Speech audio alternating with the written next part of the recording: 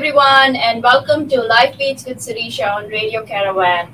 This is your host, Dr. Sirisha Kuchimanchi. I'm a former tech executive, an entrepreneur, and a podcast host. You are tuned into 104.1 FM on Radio Caravan and 700 AM. I host a podcast, Women, Career, and Life, where I share stories and advice. So if you're thinking about what discussions to have with your boss, how to grow in your career, you can check out the podcast on any of your favorite podcast platforms. It's a top 30% Spotify podcast, so search for Women, Career, and Life.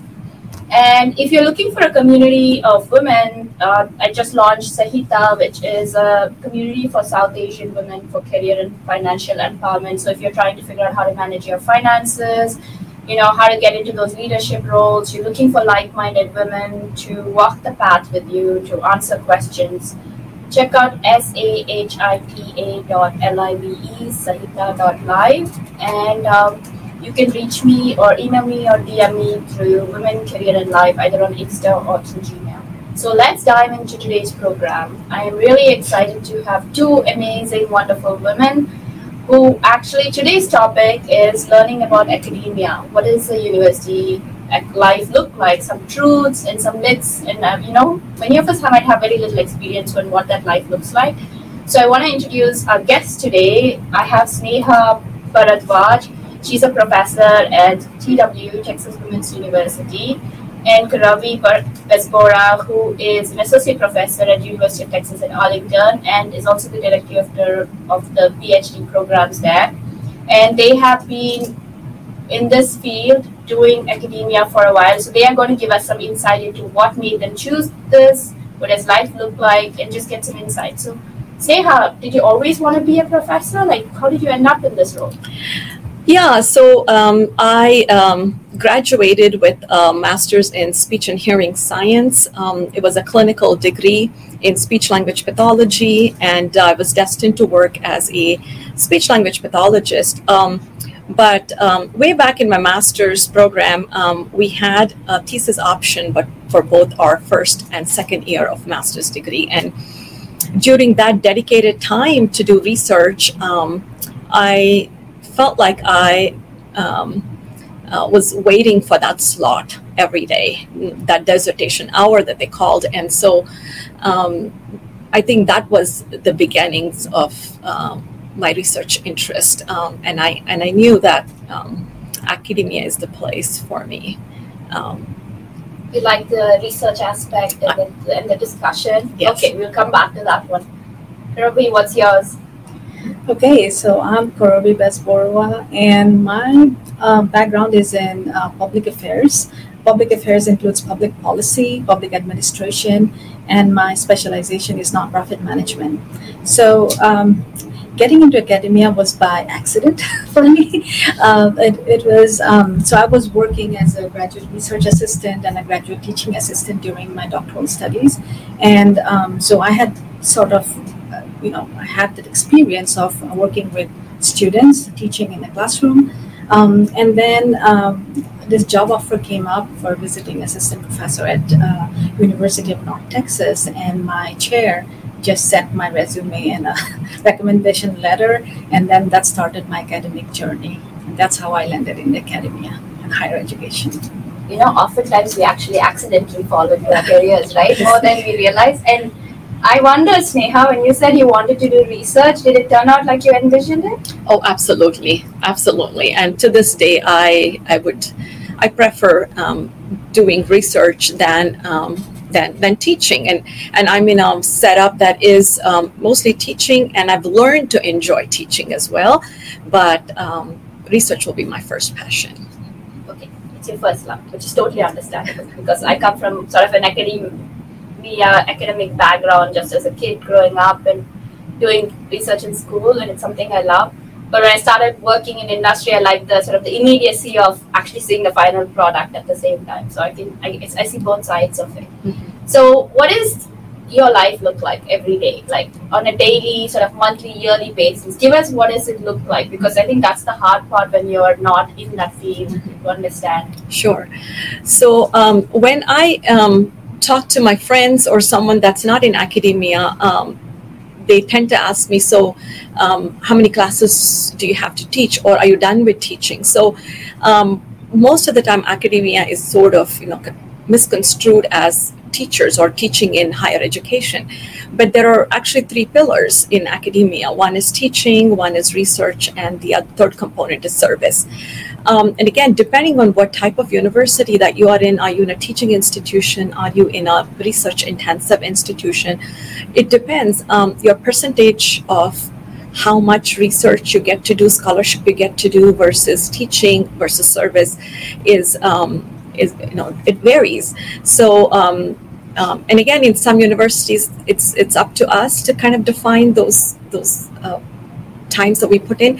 So on a day-to-day basis, what it would look like is if you're running a lab, you would be doing data collection one day, or you could also be teaching and doing research, but you're also serving on several different university level committees, college level committees, and department level committees that you are put on. Or you can also choose to participate in those committees by interest. So you have a ton of committees that you're in. That's your service to the university. And again, you're teaching. The load varies depending on what university you're at. And then if you have your own lab, then you're also conducting research, and that can bleed into days and weekends, or depends. Yeah, exactly, because the structure is a little different than corporate structure in the sense, because my father was an academic too, so he would go in the nights. He'd finish dinner and we'd go hang out and go. That's how I grew up, so I totally understand that side. What I thought was the cool factor was that he got to take trips for his conferences and travel the globe and hit pretty much every continent, and that was the thing that most appealed to me as a kid. But when actually sort of the rubber hit the road and I had to make a decision when I got a PhD, was like, teaching is a different it's a different mindset, a different way of doing things, and teaching students, right? So you have to have a passion for it and this thing. So Karabi, what speaks to you? Which is your piece? Well, so I work at the University of Texas at Arlington, which is a R1 university, so it's a high research university, which means that faculty has to put in a lot of time doing research. Teaching is important, very important actually, because without students, we don't exist, right? So teaching is important, but research is even more important. So for me, I also do administration on the side. So as Sneha said, we have teaching, research, service. Service meaning nothing happens in a university without the faculty working on it. Like from our operating procedures, like our promotion, tenure, hiring, firing, every decision is made by a group of faculty working on it. So it's like a peer almost. It is. Everything goes through peer committees, from review process to hiring to firing, like everything. And is that considered the administrative part, or is that This something? is service. Okay, so that's what I just wanted to clarify that. Yes. Because I would think that of as admin, but you were very intentional about the word service. So admin is different, right? That is being a director. Yes. Yeah, a lot of paperwork, being leading some programs or this thing. You're probably heading those committees, or even a step above the committee, overseeing the program. Yeah. Like in your case that you are looking at. Right. So as an administrator, I cannot do anything unless a group of faculty tells me, hey, this is the approved policy. So the policies themselves are approved, decided, discussed by the faculty committee, and then I'm the one who kind of puts it through the paperwork. Democracy. Oh, it is a democracy, very much. It has a similar setup as the legislature at Austin. So we have faculty senate, which is like the decision-making body, the policy-making body. I'm also a faculty senator there. So anything that happens has to go through the Senate body. And then any programmatic changes has to go to the graduate assembly, which is like the House. So the setup is like a small legislature. So that's why we have university president. Okay. And then we have all these. And do you have seasons just like the Senate and the legislature? You only meet like at certain times? Okay, not there, because their terms are pretty short when you actually look at it, like less than 100 days, I think. Yeah. So, but yours is different. It's throughout the year. It's throughout the year. And what do you do research on? Like, what is your So my research is on mostly community-based organizations, local government organizations, nonprofit organizations. So there are different ways I look at it. So I look at how policies influence how organizations work and how organizations can advocate for better policies. So that's one, the organizational behavior part. And then I also look at how organizations can be more efficient, more productive, their capacity. So I look at how the people work within these organizations. So one of the big projects I'm working on right now is an NSF-funded 3-year grant, which is on the coastal bend region of Texas. What I'm looking at are like the grassroots community-based organizations and how they are getting together to advocate for better environmental policies, because with all the ships and the oil and gas industries developing there, people are getting health issues, and so it's local folks who are getting together to advocate for better policies.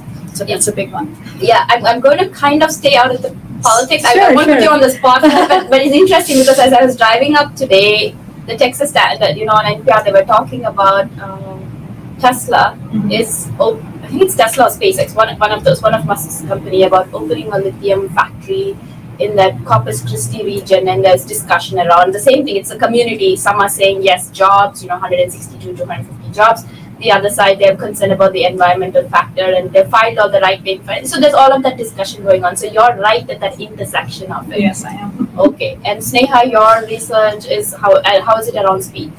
So my research is, again, evolved over the years. And again, it's what we call programmatic research, that, you have an overarching question and you have small studies leading up to that big picture.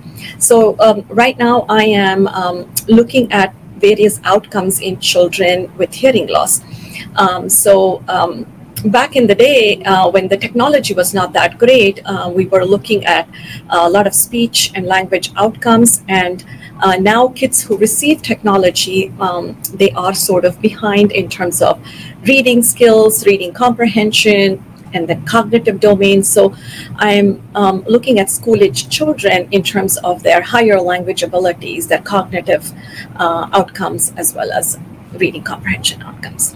I can imagine the impact that COVID had then. And your research, either it probably reset it or it moved it up. Or it's like, it must have shifted sort of like a step function in some way on how you're looking at it. Yeah, I mean, I think what COVID did was also put a stop, to, data collection and things like that, because it was, schools were shut down and there was no access, and now schools are opening up for data collection. So my research was actually on a pause. And so I did a meta-analysis and systematic reviews, which you don't need people to do research on. So I was engaged in writing some papers through meta-analysis, but now I'm going to start actively collecting data for my research. So if you're tuned in, you're listening to Life Beats with Sirisha. So today I have Sneha and Karabi talking about life in academia. What does it look like? The truths and busting some myths. If you're checking out, you can check out my podcast, Women, Career and Life, and join the South Asian Community for Women at sahita.live. So you talked about two things that I wanted to dive in. You talked about meta-research. I do not know what that means. And then I know that when you're doing research with people, there is sort of a review board, right? IRB. How does that look? And then I wanted to ask about NSF funding. I'll come back to you about that. But what does that process look like for someone who's doing it? So when you are collecting data from human subjects, every university has an institutional review board that has a committee that's represented by the community. And basically, it's a very rigorous process to ensure that there's no coercion, that you're not recruiting people for research, and that there's no harm done to the individuals, and that there is justice, in terms of, what's in it for them in terms of participating in the research. And so so there's a application that you submit with your proposal, and then they go through to make sure, how we're going to recruit, what is the policy, and, in terms of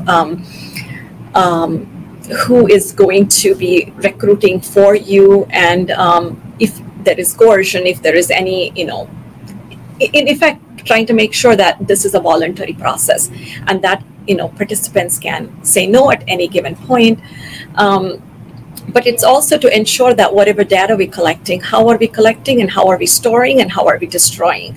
So all of these pieces are put together in a paperwork called consent form, and everything is explained, and there's a policy and procedures that we have to follow in every step, starting from recruitment to data collection to storage to destruction of the data. And so I think all of that is taken care of by the IRB. That makes sense because you're protecting people's privacy and their right to information. And actually interesting, in some ways it intersects with your research around protecting the community and the people. So both aspects touch on the same thing about your right to your rights, to your privacy, to your confidentiality, and to be able to exercise it and give consent. So what is meta research anyway? Oh, meta-analysis. Meta-analysis is sort of looking at the papers that have been published. Let's say I was talking about the outcome data. So you have so many papers coming out saying this particular intervention, this particular treatment is effective. And then there are other studies that say, we didn't find it to be effective.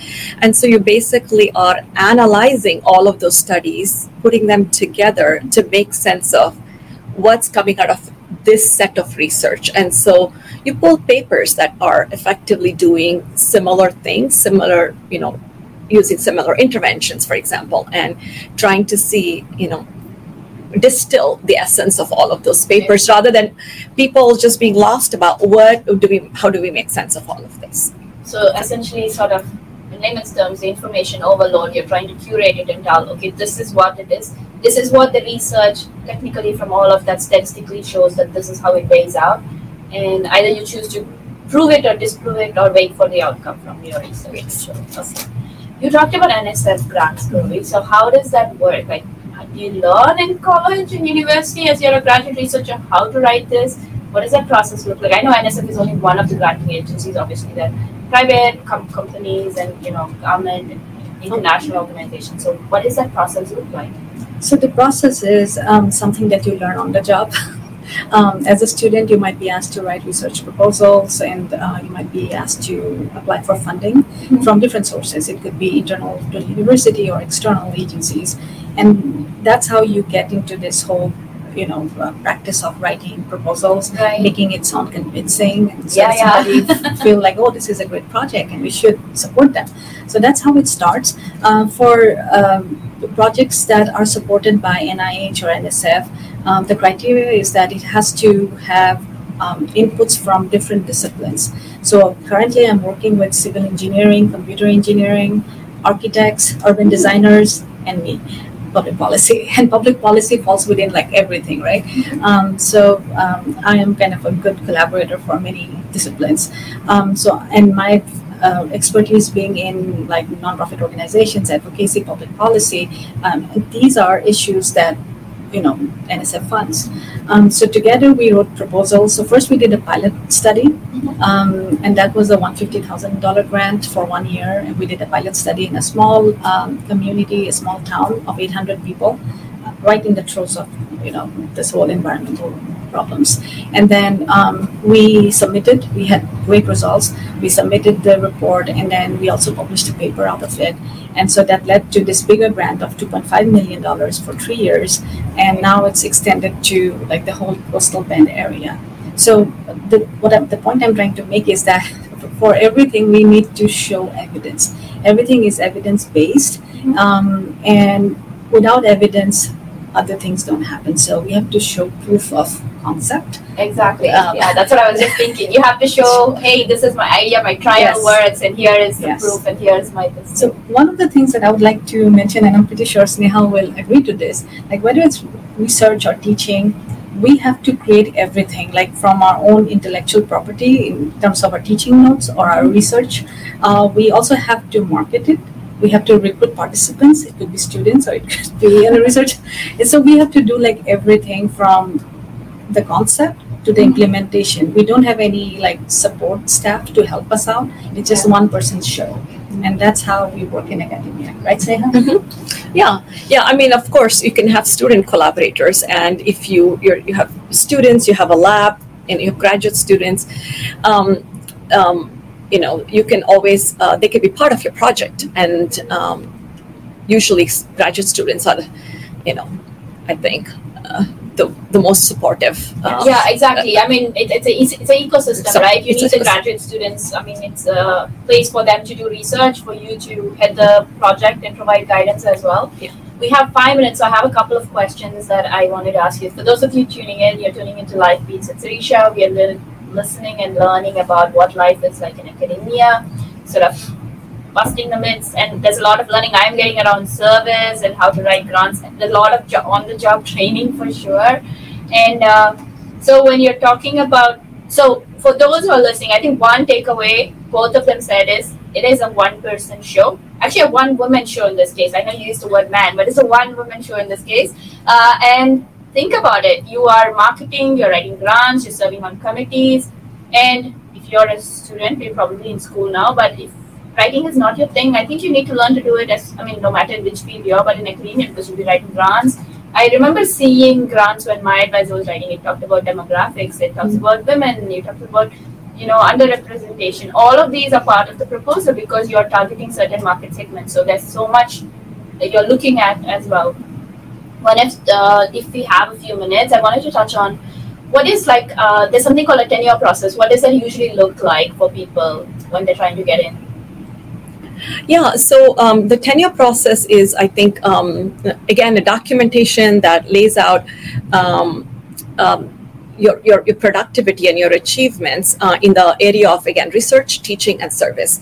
And so every department has guidelines, and that guidelines have to fit into the university's overall promotion and tenure guidelines. And so some universities will mandate 1.5 publications per year. Another one would say up to 3 peer-reviewed publications for that entire tenure period, which is typically 5 to 6 years in any given universities. And so when you get employed as an assistant professor on a tenure track, then you have 5 to 6 years to demonstrate your productivity. You demonstrate that you can be a permanent employee, if you will, of that institution. And so once you get tenure, you then become an associate professor, and your job is sort of guaranteed in academia at that point. Yeah, and then you have students that you're guiding for research, for either usually PhD in most cases, yes, some master's yes, students, and then they go on to do either industry or academic or whatever government institutions, yes, right? Yes, so it's not just the research. I think it's also how many classes you've taught, yes, but how well you're teaching evaluations from students, yeah, and then how many did you serve on X amount of committees. And so there are guidelines, and you have to meet those requirements at the department as well as the institutional levels. Essentially, it's looking at the impact factor you're having in all these 3 sectors that you're being sort of using as the pillars of it. If I may add, so when we are hired as a tenure track faculty, we are on contract for 9 months. So our job is for 9 months. So the 3 months, for the rest of the summer, we don't get paid. And it's like, that's the time we do research. Because the long semesters, the fall and spring, we teach. We in my university, we have a 2-2 load, which means 2 courses per long semester. So you have to teach those and have to have good teaching evaluations. So that goes into our tenure review. Okay. Yeah. And so after 6 years, the whole thing is, the comprehensive thing is looked at for, whether when they're making the decisions to, give us tenure. But that doesn't mean that we don't go through annual reviews. We go through annual reviews. We have a 3rd-year review, which is very stringent. If you don't pass that, then it's problematic. and besides that, in our 6th year, when we are up for tenure, they also get some anonymous reviewers, peer reviewers, who are like big people in the field. They have to review our dossier. They don't know who we are. They get a blank just research statement, and they would just look at it and say, hey, this person is doing great work, and yeah, please, we support there. So there's this external review process, which is really stressful, of course, because you don't know who's gonna review your, and our fields are very small, so people know each other. So that's another thing. And then so the tenure process can be really, really different based on what university you work at. Yeah, as we are wrapping up in the last 30 seconds, I want to thank Sneha and Karabi for being here. I think I'm so glad you talked about the 9 months, 3 months thing, because there's so much on your plate. I think we underestimated. So if you're thinking about it, think about, find people in your field when you're looking at an avenue to start your career. So you learn from this. I hope this has helped you to figure it out. Next week, we'll have Tupa talk about the community college system and how they're helping kids engage in 2-year programs. So thank you for tuning into Life Beats and Sirisha.